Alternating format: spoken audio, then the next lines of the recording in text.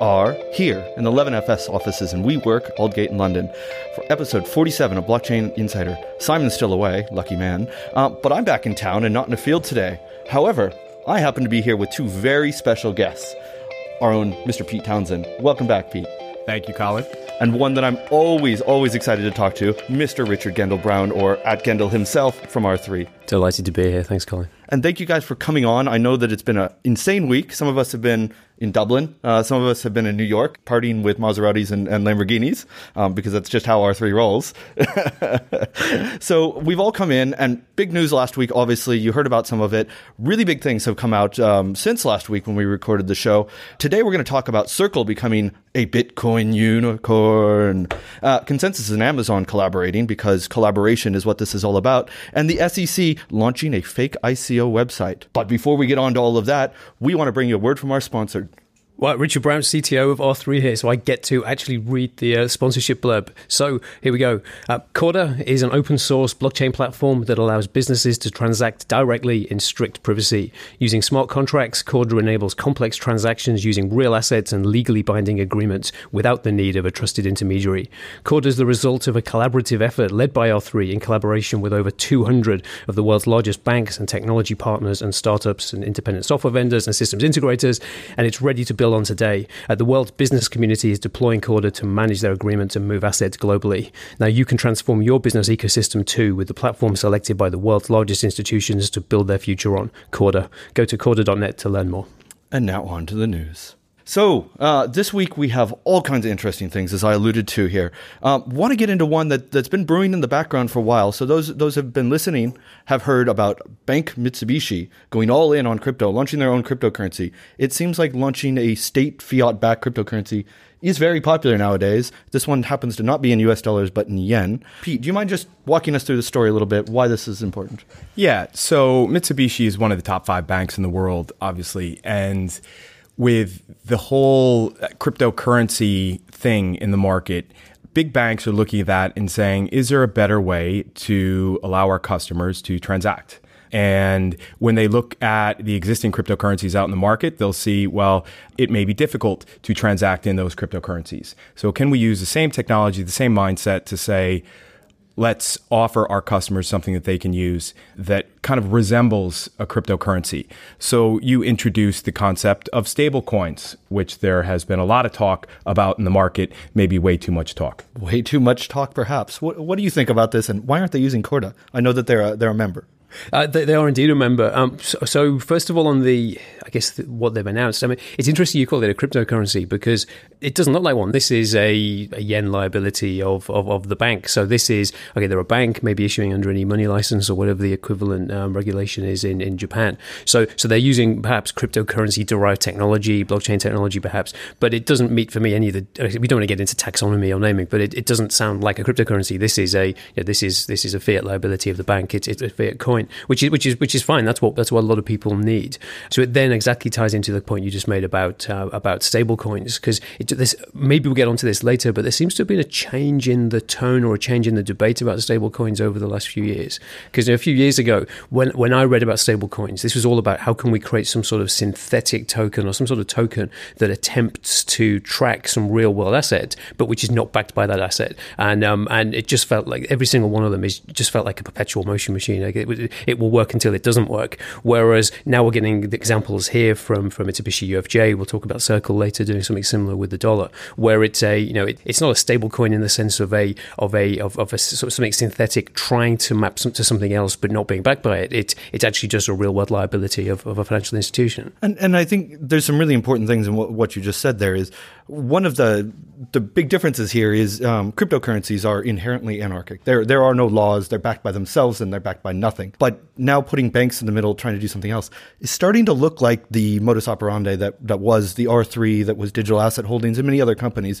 back in the day. And I'm surprised, yes, as you said, that they're calling this a cryptocurrency and by their choices of technology, because I've been looking at blockchains myself, and as have you, as have Pete, and lots of other people, these things are expensive to run. And if really all you're trying to do is be an e-money provider, is something we're quite familiar with in financial services, why do you need this fancy new blockchain where everybody can see everything and you have to pay somebody in a distant land to process your transaction? So in my view on it, it's fairly simple, which is the issuing a token, a fiat linked or fiat-backed token for the sake of it. Maybe there are some specific use cases in closed loop systems. I think related to this story is the work that Mizuho is also doing, where there's a specific use case for an event.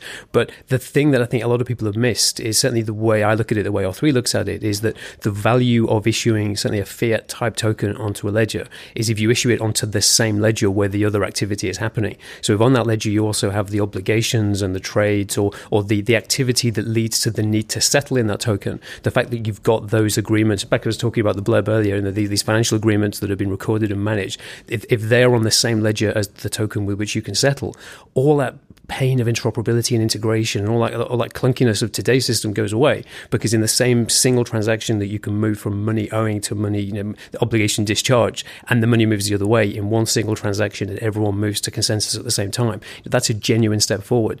But it's not the same as if you've got the cash over here and the obligations over here. That certainly in the institutional sense, which is I know is not what Mitsubishi UFJ is doing, but in the institutional sense, that kind of doesn't make a lot of sense to me. And what you said, I think, is really important and bears repeating. It's really bringing that synchronization together into the same common sets of standards, the same ledger, if you will, where we can rely on this as businesses that are moving large liabilities, large assets across it, regardless of whether they exist there or not, which kind of obfuscates the need to have a quote-unquote cryptocurrency and a DLT, because we're getting all these benefits of not losing and locking up money and needing to reconcile is really kind of key. Yes, I guess there's two different problems being solved. So the cryptocurrency world is its own independent, huge, vibrant world, and then there's the business transactions that need to be settled. And I guess the point I'm trying to make is if to the extent that you're managing real world contracts on a distributed ledger, as a whole bunch of companies are, if there's also a settlement medium on that same ledger, things just become so much more massively simple. I think you put it much better than I could have, and definitely more simply.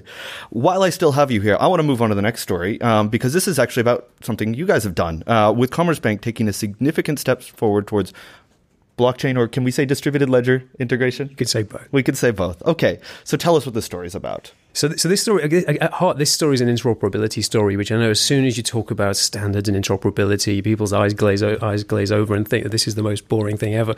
But actually, it's a really important point. So if you think back to this, I guess back to the point I was just saying, what problem do we, I guess, in L3 or in the enterprise blockchain community think we're trying to solve?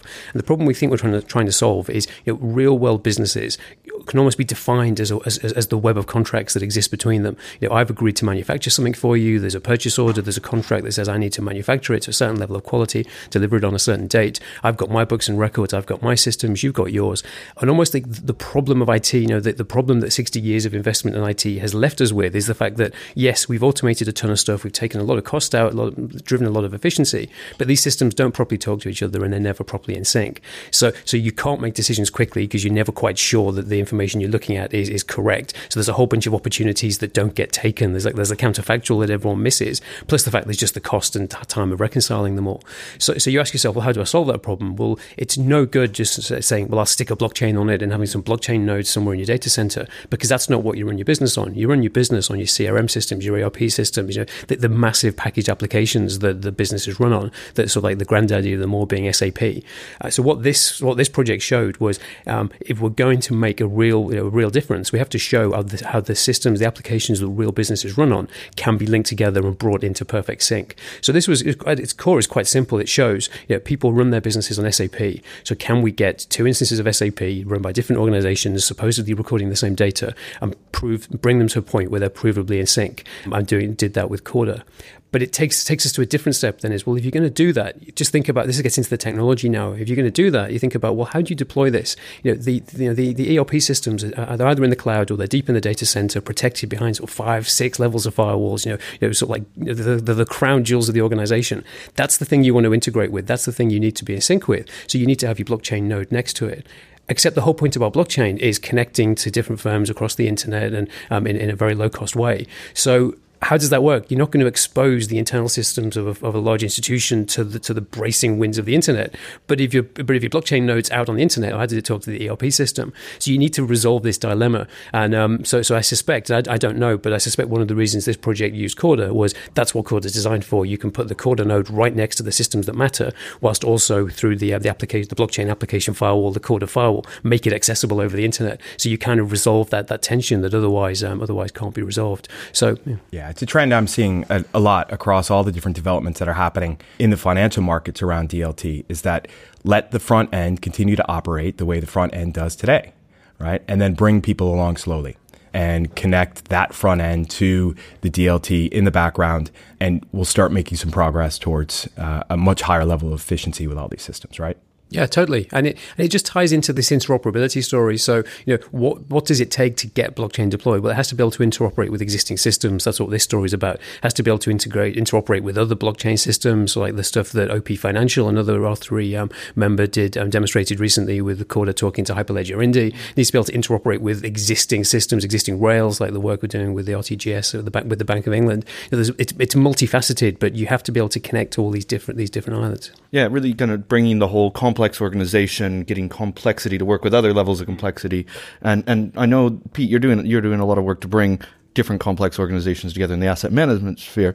This is something, I guess, we're not going to go gung-ho and say, let's all jump into Bitcoin in the asset management space, because much like banks, they've got ERPs and they've got to deal with CRMs and every other thing that happens inside of an organization to deal amongst asset managers, to deal with their own clients, to deal with banks, to deal with the rest of the market. Surely, as we possibly integrate cryptocurrencies, because there is a lot of promise in that as an asset, they must also be looking how you can bring more traditional technologies that they've already implemented and possibly working with distributed ledger technologies. Dare I say it, at the risk of sounding like a shill, Corda. Yeah, absolutely. On the way here today, I had a conversation with someone in asset servicing on the train, and I was talking to him about DLT and mentioned cryptocurrency. And then the second I mentioned cryptocurrency, his eyes crinkled up. Right.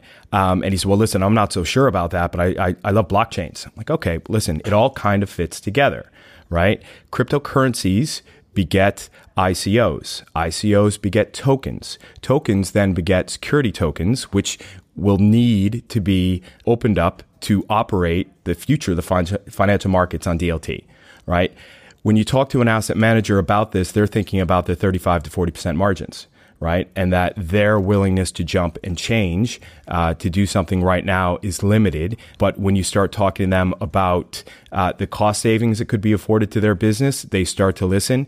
And just to parallel it to the whole trade finance side, I met with the head of Wave last fall, Gadi Russian, who was talking about what they were doing on the trade finance side. And he said, listen, just getting the trade finance community to do one thing is a big improvement versus doing a bunch of different things. So I see this as a great example of that, of getting the community to start moving in one direction. On the asset management side, I think it's going to take a bit longer. I think that's a very fair way to look at it. We'll move quickly, but no more quickly than we should. Exactly. So speaking of big moves here, story I really liked and I think was kind of typifying the good things that I saw coming out of Consensus. And Richard, we'll talk about this in a bit more depth because I know you have firsthand experience with some of this.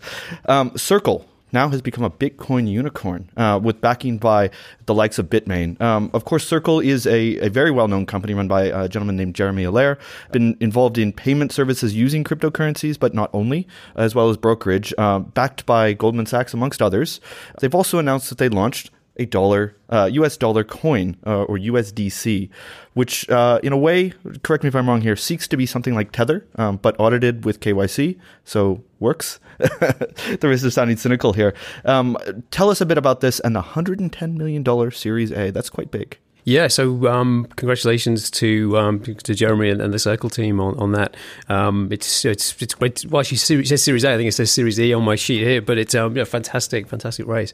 So it's interesting because you made the distinction between, or you made a comparison between USDC, what Circle seem to be doing, and Tether. And I'm not quite. I mean, I don't know enough about Tether, but I'm not quite sure the same because Circle is in the open. The certain entities are regulated, and I suspect. question, if you to look once this is up and running and issued, you look at Circle's balance sheet, it'll be pretty clear. You look at the liability side, the tokens they've issued, these USDC coins, they've issued $1 billion worth of them. There'll be a $1 billion liability on a balance sheet of them or one of their entities, and there'll be some matching assets on the other side. There's a question about, well, do they need to back it one for one with reserves somewhere else, or can they back it with other assets? But it will look just like any other bank or e-money issuer. Just that the way that you own this token isn't because of a number in a bank account that you log onto, but because some wallet that they've issued or issued into tells you. So it's in some ways that bit's quite similar to the first story with this first story in Japan. So it'd be interesting to see the detail, but I would be amazed if this is anything other than a just traditional e-money or banking license driven operation. Because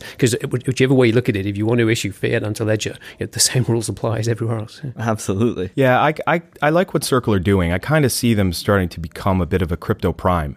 Now, a prime broker, for those who don't know, service hedge funds, and they provide liquidity and financing and do execution. And with what Circle are doing, with being their evolution from payments onto an OTC desk, now with Poloniex, I just kind of see it going in that direction where they're opening up liquidity in the crypto arena. And because they're doing that and they're getting big investment, well, they're going to continue to innovate and they're going to continue to release new things. The 110 million Series E round makes me think, what's next? You generally don't hear of a Series F, right? And I'm very curious as to see what they're going to do after this. Will it be an IPO? Will it be a trade sale? That's a very good question. I have to say, Circle is one of my favorite companies in this space. I've been very interested, especially as they get in to try to build something that resembles a traditional financial market structure for these new assets, and that's something we've been talking about. I'm also really interested by the fact that Bitmain, for those that don't know, Bitmain is the largest producer of Bitcoin mining equipment amongst other cryptocurrencies. It seems like by doing this, maybe part of that strategy is to say Circle does two things really well. Circle is able to help find liquidity for these coins. Bitmain happens to be at the cutting edge of where Bitcoins get minted. And also possibly because their investors need dollars or other fiat currencies. The fact that these all come together may be part of a larger strand. Maybe I'm just extrapolating too much, but it would be a very interesting idea of really bridging that connection between Bitcoin being produced through technology, through burning energy, and actually having dollars in my bank account or euros or whatever else I need. So very interested to watch how this one progresses, and all the best to Jeremy and the team. Yeah, and there's a personal story there as well. So I was just reflecting on this as I was taking the tube over to this meeting, because I remember the very first time Jeremy came over to the UK to pitch Circle at CoinScrum event in London. It must be 5 years ago now. I forget how long ago it was, but the parallel was eerie because I spent Sunday in Brighton on the south coast of England at effectively a music festival with all these tiny up and coming bands playing in all these venues, these dingy venues in the day when the sun's shining outside. Most people not paying any attention, just talking amongst themselves and drinking beer at the back of each room. And you think one or two of these are going to be the big bands of the next few years. And it just reminded me of when Jeremy was presenting his Circle pitch back when it was, I guess, the Circle wallet, a good few years ago, to a fairly large room, people not really paying that much attention. He was just some other startup guy pitching and people talking at the back. But actually, that was a seminal event. You can see what he's gone on to and what the firm's gone on to achieve. So it was just an interesting parallel between those two events. Always great to see great entrepreneurs actually get out there, at the beginning and then grow. So exactly, yeah. Really cool. And thank you very much for that. Other story. This one I have to say I am very skeptical about. So I'll lead everybody in with that and you make your own judgment. But 0x Protocol has decided that they're going to go ahead and launch their next phase of decentralized trading with the protocol v2.0. Richard, do you mind telling us a bit about what 0x does? So I actually don't know. So I said that, as I think back to before I joined R3, before I became R3 CTO, I kind of prided myself on keeping track of everything that was going on. And you just can't do that when your primary responsibility is to get your own platform delivered. So you end up with coming up with these heuristics and these mental shortcuts for what do I need to focus on and what do I not. And to be honest, for this one, as soon as and again, this could be a shortcut that's inappropriate and I could have a complete blind spot. But as soon as I see decentralized trading or decentralized exchanges or anything that suggests you can operate in an efficient market that in some way doesn't have centralized matching, I could be wrong, but I'm always very, very skeptical. Just in terms of it, almost like matching almost feels like the quintessential example of something that works best when it's done in one place. So, so I could have a blind spot here, but I use that as a mental shortcut to decide what I spend time on and what I don't. So you're in the bucket with me, Pete. Yeah, Are we all three? I like. You guys read Flash Boys by Michael Lewis? Yes. Yeah, okay. So that was a fascinating book, and it got all into the creation of dark pools and these, what were originally these kind of back alley venues for trading securities, right? They were all completely electronic. And it was fascinating. And when I saw this story, I thought of that because they talked about in the book a number of development guys, gals, whomever that were coding all of this stuff. And I thought, okay, well, this is what they're going to be using, right? This is what they're going to be using when they're building the crypto decentralized trading mechanism that may become part of the everyday financial life in the next 5 to 10 years, right? So, fascinating, but I can't get too enamored by the technical detail in it. I think that's a very good way to look at it. I mean, I'll put it out there. Some of the top line things, they are allowing in their new things to take in these new token standards, ERC 721s, which for those who have been following is what supports CryptoKitties. So these are the things that allow dissimilar tokens. So unlike a traditional ERC 20 token, or the ones that we know as ICOs, where every token is like every other token in the class, this allows unique snowflakes of tokens. This allows us to trade them across, which actually may be a decent use for a decentralized exchange because you don't need that fast order matching. But as Richard alluded to, what works really, really well is when you centralize an order book and decide who wins a particular trade if we have two competing entities. For those that have worked in financial markets, you realize that happens in microseconds. And literally, there are people that pay hundreds of thousands of dollars a year to cut down fiber optic cables by centimeters, sitting inside of an exchange in a process called co-location, which basically means getting as close to that process as possible. So a lot of people have looked into this and said, well, wouldn't it be great if we could get rid of that advantage? Not realizing, but if you kind of move this around to a periphery of 1,000 of them, if I have more money, I will always win because it's more likely that I can sit very close to those 100,000 different validating nodes than my average guy who's just tossing it across the internet. So will be interesting to watch it. Could be interesting for trading CryptoKitties, but I'm still quite skeptical on anything that needs to move quicker than a kitty. So on to this next one. And Pete, so we talked to the guys at Consensus actually in Dublin last week. We did. The team out there, they've teamed up with Amazon to deliver streamlined access to blockchain. Yeah, I like this. This is their Kaleido thing, which takes a unique approach to integrating the public Ethereum blockchain with private chains. And this starts to get into where I get excited about where the financial markets are going. And we talk about asset classes, right? And we talk about what's been digitized already, being bonds, equities, listed derivatives, and what hasn't been digitized yet, that are still operating in paper format. And those paper format assets, or alternative assets as we call them, that's where there are some new market opportunities where you could start trading assets that aren't traded today, or unlock liquidity in assets that are locked up in closed-ended funds such as private equity.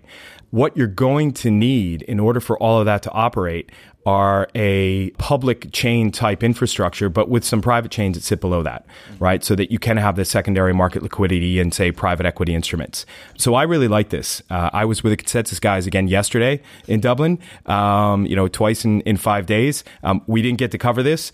They hinted at something in the past, obviously, without naming names here. But it's really interesting to see them do this. And it's really just interesting note, and I'll toss it over to you here, Richard, to respond to this. But these cloud companies, it seems like some of them, Microsoft very notably, was early to the game in how this is getting used. Personally, I used AWS just because I was more used to it. When I started playing around with this technology, there were a lot of problems, especially in the early days of Ethereum, of just trying to set these things up and run them if you just run a basic miner.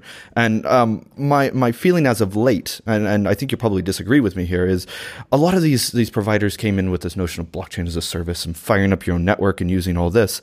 And I went to an Oracle event a couple of months ago in France, and my feeling was They just saw this as, hey, it's a new revenue line, but we don't really know or care about it. But, if we can make some money out of people playing with it. Is there a bigger play here? Because I know you guys have teamed up with some of these companies. I think there is. So, I mean, we're partnered with Microsoft Azure. We're actually also a partner of Amazon Web Services. Corda is available on both of them. That you'll be hearing more about extra work we're doing with both of them in the coming weeks as we get closer to the Corda Enterprise launch at the end of June. I think there's definitely been I guess an evolution in people's thinking, but I think it's been on both sides, both the cloud providers, but also in how the blockchain providers have been describing their vision. I mean, I put a blog post out. It was actually quite controversial because I think I went a bit harder on some of the competition than perhaps I intended to. We're going to come back to that at some point. Yeah, so I think I upset one or two people. But the point I was trying to make in that blog post was I've actually just take a step back. I've just refreshed the Corda introductory white paper. I've just merged it after reviewing it. I'll put a blog post out about it in a few days, and I just refreshed it just to highlight to people what was in the original version. We had this vision back in 2016 of a vision where anybody can transact with anybody else for any contractual purpose with no artificial barriers or no islands of assets. It's back where I was making the point earlier about sort of like cash on ledger over here and contracts over here makes no sense. You want it in the same place. But the point I was making there was the vision was one of the driving visions for Corda was let's look at what the Ethereum community have built on the public network and multiple different applications written by different people for different purposes that nevertheless coexist on the same network and can interoperate. How can we achieve something equivalent and something just as good, but in a business scenario where you have some non-negotiable constraints around privacy and scalability and all the rest. So the whole vision was of a single global interoperable network, albeit with necessary governance, and that has to be done transparently. So if that's the vision, you think about, well, what's the role of cloud providers in that world? Well, you can just work through the requirements pretty simply. So if there's already an application somebody wants to adopt, and we'll talk about some applications in a minute, how do they get a node spun up? So you need to go to Amazon Web Services, you go to Azure and say, I need a high performance, high quality, highly available node talking to SQL Server or Oracle, and I need to connect it to the global Corda network, or on Ethereum, I need to connect it to the global Ethereum network. So I need to be able to onboard it to that and go through the various processes. But actually, so that's one use case you have to support. But there's also a scenario, and I think there is a case for private networks for testing. If you're an independent software vendor or a systems integrator who's testing a new application and bringing a consortium together for trade finance or whatever it is, there are times when you need to test that in private. You need to be able to spin up one of these private networks, and being able to do that by a click of a button on one of these cloud providers is non-negotiable, and it's absolutely valuable. So so I saw the Kaleido announcement and the day before Amber's announcement of Clover, and they seemed differences, but also seemed some overlaps. But my overriding sense of both of them was, and certainly the approach I'm taking with our cloud strategy with Corda is, the overwhelming value in this area can be provided by the cloud providers. They know their platforms best. They know how to help us and others get Corda, get Ethereum, get these different platforms, these different software versions on their networks, and able to be connected and onboarded to the networks. So it was quite interesting to watch. And I really like the distinction you make there about setting up and running for testing purposes and having the security. And it's true that the cloud providers are excellent for that, and they have redundancy in it. But that then brings up the question of, if we're building distributed networks or decentralized networks, if we're talking about cryptocurrencies, things like Ethereum, if we put all of our eggs in one basket, quite practically, by putting them in 4 or 5 cloud providers around the world, do you really actually have decentralization or distribution? Well, it depends. So actually, this is front of mind right now. So whilst I'm recording this week, we're running a huge project. We'll publicize it subsequently, but a huge project with 30 plus of our members, over 200 people participating in a sort of like a global scale project to test a new application, and we're hosting that in the cloud in Azure. But the key point is, decentralization isn't all about where the software runs. It's ultimately who controls it, who can control the data, and ultimately who controls the keys. So we've designed, certainly on the Corda side, designed it very carefully to allow it in the version after next, so that the node itself can run and be sort of, if you like, managed in the cloud or by some third party. But the actual power, the ability to sign transactions is retained by the end user or by the end organization. Because if your keys are also in the cloud, then you're right. You're only as good as the hypervisor or any secret key the cloud provider has. What if you actually decentralize? Yeah. Absolutely. And what would happen, if God forbid any of these things got hacked and somebody was able to get into it? perhaps less of a concern where you're actually backed by legal contracts, more of a concern where you're in an anarchic environment. Yeah, and in all cases, where are the keys? Where are the keys? Exactly, and that should be our new thing. Next story, I will go ahead and say that I do have a bit of a conflict on this. Tradeshift is a company looking at supply chain. I am advising a company in the space. Very interesting things that they're looking at, though. Tradeshift addressing late payments. So this is something that's quite large, a big problem in actual business, forget blockchains. And they're talking about a $9 trillion global problem with capital being trapped up in accounts receivable. And they're trying to free some of this money. Pete, can you talk to us a bit about this? Yeah, I mean, typically accounts receivable, my history as an accountant, I never actually was an accountant, but I played one on TV. Having all of that racked up in a receivable account, some of the SMEs, small to medium-sized enterprises, their lifeblood depends upon getting this money unlocked, right? And that the big enterprise are the worst offenders and say, we're going to pay you in 90 days. It's like, well, can you pay me in 30 or can you pay me in 15, please? And just let's get this done with. Moving on to a more distributed setup for something like this would be beneficial, but I would look at it a bit skeptically. One of the folks in my network, Brian Norton, who is an entrepreneur in Dublin, he's set up a new business called Supply Finance. He previously had a business called Future Finance that was a student loan financing business, and he set up Supply Finance, kind of going in this direction to an extent, without any mention of distributed ledger technology on his whole setup. Right. So obviously it's beneficial, for how things will work. But I think that can you do without? That's a question I ask when I see something like this. So Richard, there's some things in here I really like because they're talking about things that you and I have and Pete have been covering for the last half an hour. So I guess question Win Corda. Well, so that was the thing that struck me last week at Consensus, because there were a whole pile of quarter announcements that came out at the same time. So if I take a step back, if someone had asked me when I joined R3, I guess 2.5, almost 3 years ago now, where do I think this technology will get deployed at scale first? Completely honestly, I would not have predicted trade finance. Maybe I should have done, but that's where it's been. So if I think about, so you asked about work order. So the Marco Polo project is something that we're working on with a startup called TradeIX. Is going great guns. A whole bunch of banks and other organizations trying to improve open account trade finance. So this massively growing side of trade finance where you don't have complex documentary documents and letters of credit and things in place, but you still need to ensure the risk is managed.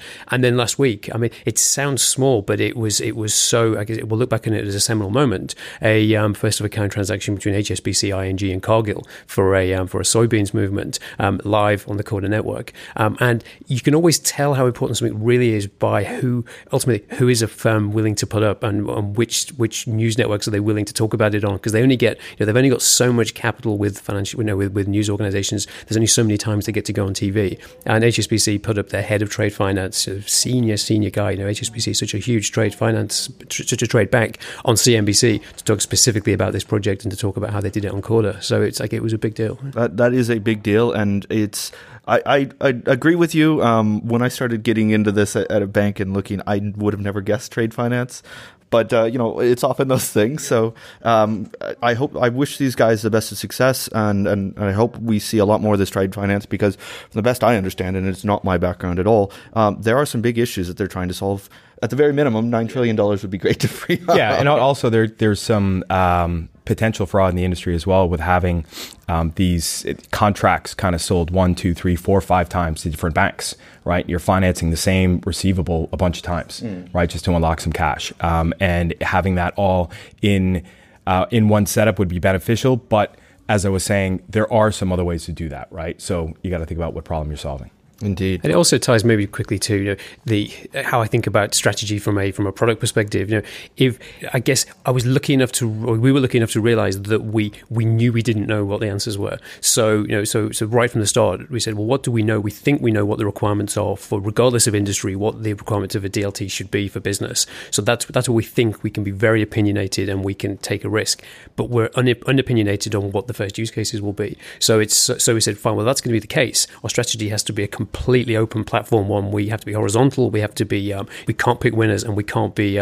We can't be exclusive. We have to say that this platform is open in all industries for all people. We think it's the right one to use. You, the people, the entrepreneurs, the people who are going to take risk and can see the opportunity, you build on top of it. We won't get in your way, because if we'd not done that, then I suspect there'd be no trade finance running our code. I mean, I would hope in open source things that we don't have companies getting in the way. And speaking of removing barriers, this is a story that we've been talking about as a common theme here. Capital markets blockchains are finally getting go live dates. This story is actually about Digital Asset Holdings, which we've been following for a while now. This is Blythe Masters' company. Chris Church, who's the head of business development, came on and started talking about some of the work that they're doing with the likes of the DTCC, which is the big custodian in the U.S., as well as, the CSD in the U.S., as well as ASX. Is this a common theme, or is this just something I'm making up and we're optimistically talking about it, Digital Asset? Are you guys actually seeing stuff coming live? Yeah. So I was actually in the audience at Consensus when Chris Church was interviewed about that, and it was interesting. I was sitting right at the back. I'm one of these dilettantes who just sort of flits in and out of sessions. I'm always at the back, but it gives me the opportunity to see what people are doing. And as an industry, we compete with each other, but we also have a shared interest in this industry being successful. So I'm really pleased for Digital Asset and ASX and what they're doing. And it was great when Chris Church was on the stage and said, his big announcement was ASX have just published, I think it was that day, as you said, this 87-page document that goes into real detail about how this thing's going to get live. And it's just interesting seeing the number of people who then pulled up their laptops and Googled for it so they could download it. It was interesting to watch. But you see, what else is going live? I wrote some down just to protect myself, just to make sure I could remember them. And these are just the ones I'm aware of on Corda, and we know other platforms have them as well. So there's Finastra's LenderCom. So Finastra, people probably don't know the name, but Finastra is the new name for D&H and MySys. So anyone who's in the syndicated loan market will know LearnIQ. These are the guys behind LearnIQ. Their syndicated lending solution on Corda is already live. HQLAX, who are a startup who recently entered into a strategic partnership with Deutsche Börse, they've done their first transactions and will go fully live later in the year for securities lending.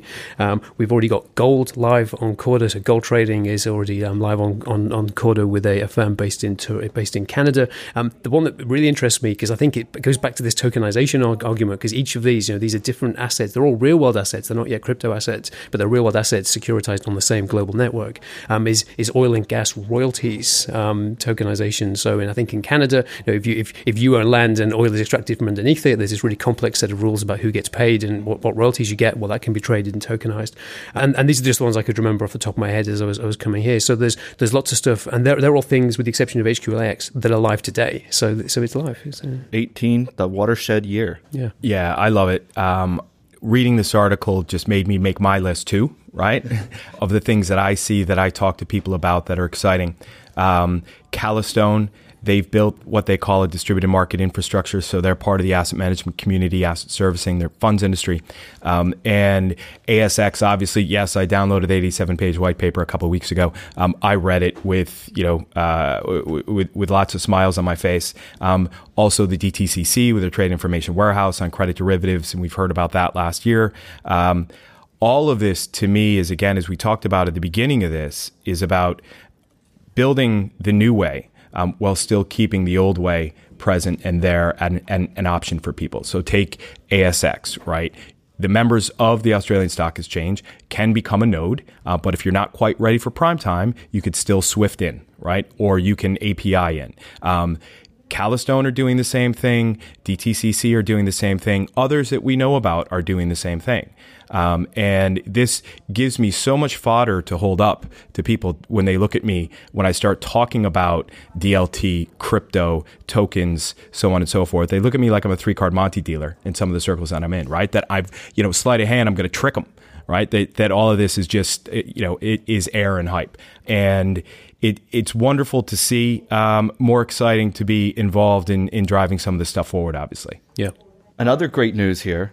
This week's episode is also brought to you by Howie Coins, which utilize the latest crypto technology to allow travelers to purchase all segments without limitations, allowing Howie Coin users to buy, sell, trade in a frictionless environment where they can use Howie Coins to purchase travel and or government-backed, freely tradable investment, or both. Obviously, we're not backed by Howie Coin. It's not a real thing, but it was the best troll, I think, from last week. I've already sent all my Ether for the pre-sale. What are you saying? So the SEC, the Securities Exchange Commission in the United States, this is the big regulator. It looks after things like how do you actually register? Throwback to the Howey test, which is the landmark case from the 1940s, I believe, which established what a security was and wasn't, and then would have to follow the rules that are set up in the 1933 and 1934 Securities Acts, which are basically everything you need to know about financial markets law in the United States, and then millions and millions more pages. I thought this was really cool that it came out during consensus. I think it's fascinating, and it's always maybe it's something we should all do more as individuals and industry. But it's always I always find it interesting to think about, you know, when something like this happens, what hasn't happened or what could have happened but didn't, and what can you learn from that? And when you look at how well put together this is, how well structured it is, it's a really high quality ICO white paper written by people from the SEC. So you sort of think of them as, and I don't know any of these people. I've got no insight into this at all, but the thought process I went through was, okay, so you've clearly got some very talented individuals who, if they wanted to, could go out and write a whole bunch of ICO papers, but they haven't. So you think about, okay, well, what does that then tell me about the information they have that is not yet public about what must be coming? Because if they didn't believe the SEC was going to take action, why would they stick around? Because if they thought the SEC was actually okay with all this, why wouldn't you just leave and go do this? So the fact that they haven't tells me stuff must be coming. Yeah, I think they got a future writing white papers. I mean, they could do this like kids in university that go and write papers for their classmates, right? And they get £100 per paper that they do. Not that I have any experience with that whatsoever. But I just love one of the quotes there, and it's just the meaninglessness of some of the words that are in the white papers. Howey Coins utilize the latest crypto technology. Okay, we get that, right? To allow travelers, right? What travelers? To purchase all segments, right? Which segments without these limitations? What freaking limitations are you talking about? It's just completely meaningless babble that you see in some of these. Now, I've seen some ICO white papers that are quite succinct, get to the point, and they have a good proposition. I would still like to see them hold themselves up to the venture capital pitch deck. Not that anyone needs to go through the rest of their life doing PowerPoint, but anyway, long story short, I love it. I think it's funny. I think we'll get a lot of mileage out of this story. Oh, it's just amazing. And it's great that we have a regulator in the United States that will take the piss out of the industry. It's awesome. And for those people that are out there thinking, we're going to get away with it, obviously they're reading it because they structured a great one. Yeah. So definitely, if you're thinking about launching ICOs or anything else, make sure you take out good qualified legal advice. And please don't plagiarize the Howey Coin white paper. So, stories we didn't have time to cover. 4 really interesting stories. Please do take time to read over this. The first one I really liked, but unfortunately we didn't have time to cover it, from Mrs. Frances Coppola, who talks about what determines the price of Bitcoin, different economic models inside of this, writing for Forbes. Really, really good article if you're interested in this. I wrote a long blog about a week ago about these things as well, from the other angle. Other one, and Pete, I know this one is quite close to your heart when we're having a discussion. Crypto tribalism is holding back blockchain. I don't know about that personally, but Pete's definitely interested in this article. Yeah, I think there is, like I was saying a little bit earlier, I think you start to see the whites of people's eyes sometimes when they start talking about crypto. Or when you start talking about crypto, or I start talking about crypto, and this whole mindset towards, well, there's crypto capitalism and there's crypto anarchy, right? So is it holding back blockchain? Blockchain as a term for distributed ledger technology? I think so. But as I said to the guy on the train today, I said, you've got to embrace it because it's all part of the same thing. There are, you distinguish between the different terms, but you really can't have blockchain without crypto. Very well put. So, next story from ccn.com. 750 million petros, I guess, whatever this is. Ruples, probably $12 million. Russia's largest bank buys commercial bonds on a blockchain. Wonder which blockchain? Read. BusinessInsider.com. A UK trading platform has launched a crypto exchange pitched at banks and hedge funds. Seems like it's getting to be a crowded market, but all the best of luck to the LMAX exchange. Yeah, no, I can see that coming. I mean, there more and more, like you're saying, coming into this. Very interested in the regulatory side of all this. When you start talking about digital assets inside hedge funds, regulated investment funds, you have a few things to concern yourself with. And I think there's a whole slate of regulatory documents that are up for review that you could say, well, you got to change this, you got to change that, or just make a note to it before you can make all of this ready for prime time. And now on to Pedret's favorite thing, the tweet of the week. Tweet, tweet, tweet, tweet. It's the tweet of the week. Tweet of the week. This one's from Ryan Selkis. Lots of good Coinbase nuggets on WAPO piece this week. This was an article that came out from the Washington Post. Some of the things he pulled out here is the company has $20 billion in AUM, or assets under management, supposedly actually in cryptocurrency custodianship, but not under management. 99% of funds are in cold storage, 1% in hot insurance, insured by Lloyd's partner or Lloyd's syndicate member. Customer service response time down from 70 hours to 10 hours, which if you're trying to stop a movement in or out of a stolen account is still a bit too long, but we're going the right direction. And same number of customer accounts as Fidelity, which I think is a bit disingenuous, if I can be honest, because you do have to pay and have a minimum at Fidelity, whereas I think you can open an infinite number of Coinbase accounts for free. So not apples and oranges, but interesting things in here. Pete, what do you think about this? Yeah, the cold storage thing is interesting. I'm aware of a crypto fund manager that built their own cold storage because they don't trust anybody else. The same number of customer accounts as Fidelity. I am a Fidelity customer. I am also a Coinbase customer. I'd say I look at my Fidelity account a lot more frequently than I look at my Coinbase account because I am a hodler. Right. So an equity. I do want to say in here, Ryan, I'm glad that you got your Twitter account back because I know that you were having some issues. But Coinbase is a very strong, growing company. There's a lot that they're doing right, and there's a lot more that they can still learn from. So I hope that they're not complacent and they keep offering good services. Lots of cool things coming from them.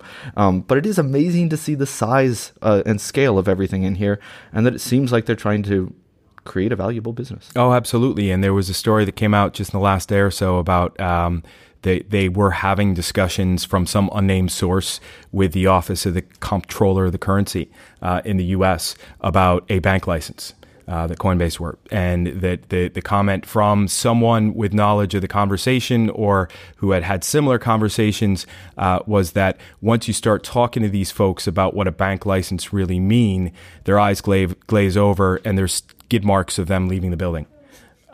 So yeah, get your head around it. It's an opportunity, but I think we got a long way to go there.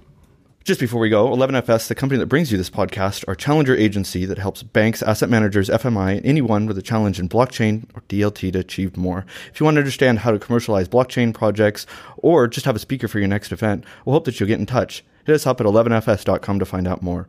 Richard, where can people find out more about you? You can find out more about R3 at r3.com and about Corda at corda.net. And before we let you go, can you tell us, just a couple of questions left here. R3, do you guys hate Bitcoin and cryptocurrencies? No, we see. It's so.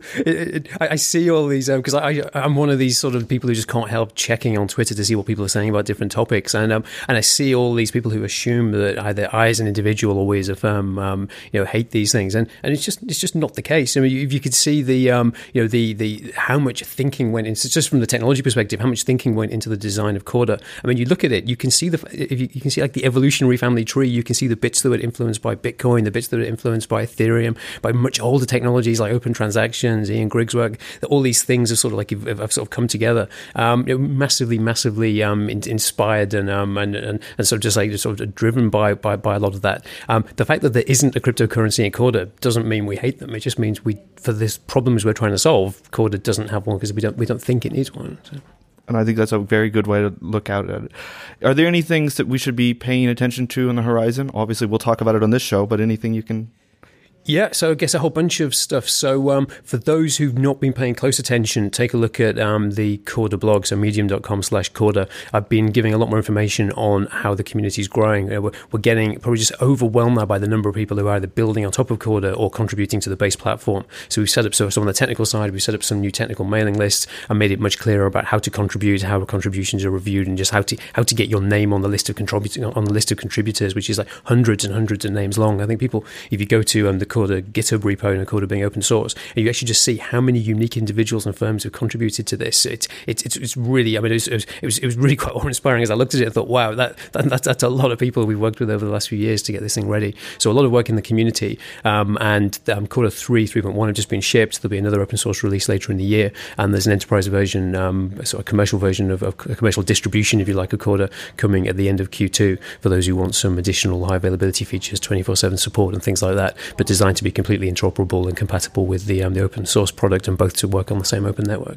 Great. Thank you. And thank you very much for Corda for supporting this podcast. Delighted. Thanks for having me. And Pete, where can people find out more about what you do? You can find me on Twitter at Pete Townsend NV, and also Pete at 11fs.com. And also, I have to thank the amazing team here doing production at 11FS. Laura Watkins, our producer. Michael Bailey, our editor, who stepped out of the room for the moment. Assistant producer, Petrit Berisha. I had a butcher. Thank you all for listening. We hope you like what you heard. Please subscribe to our podcast. We love when you give us feedback as well. Reviews on iTunes are great. FUD us on Twitter, harass us, get in touch, spread the word, tell all your friends and colleagues to listen too. We have lots more coming up in the next week, so please listen. We'll be having much more next week. Thank you very much, and goodbye.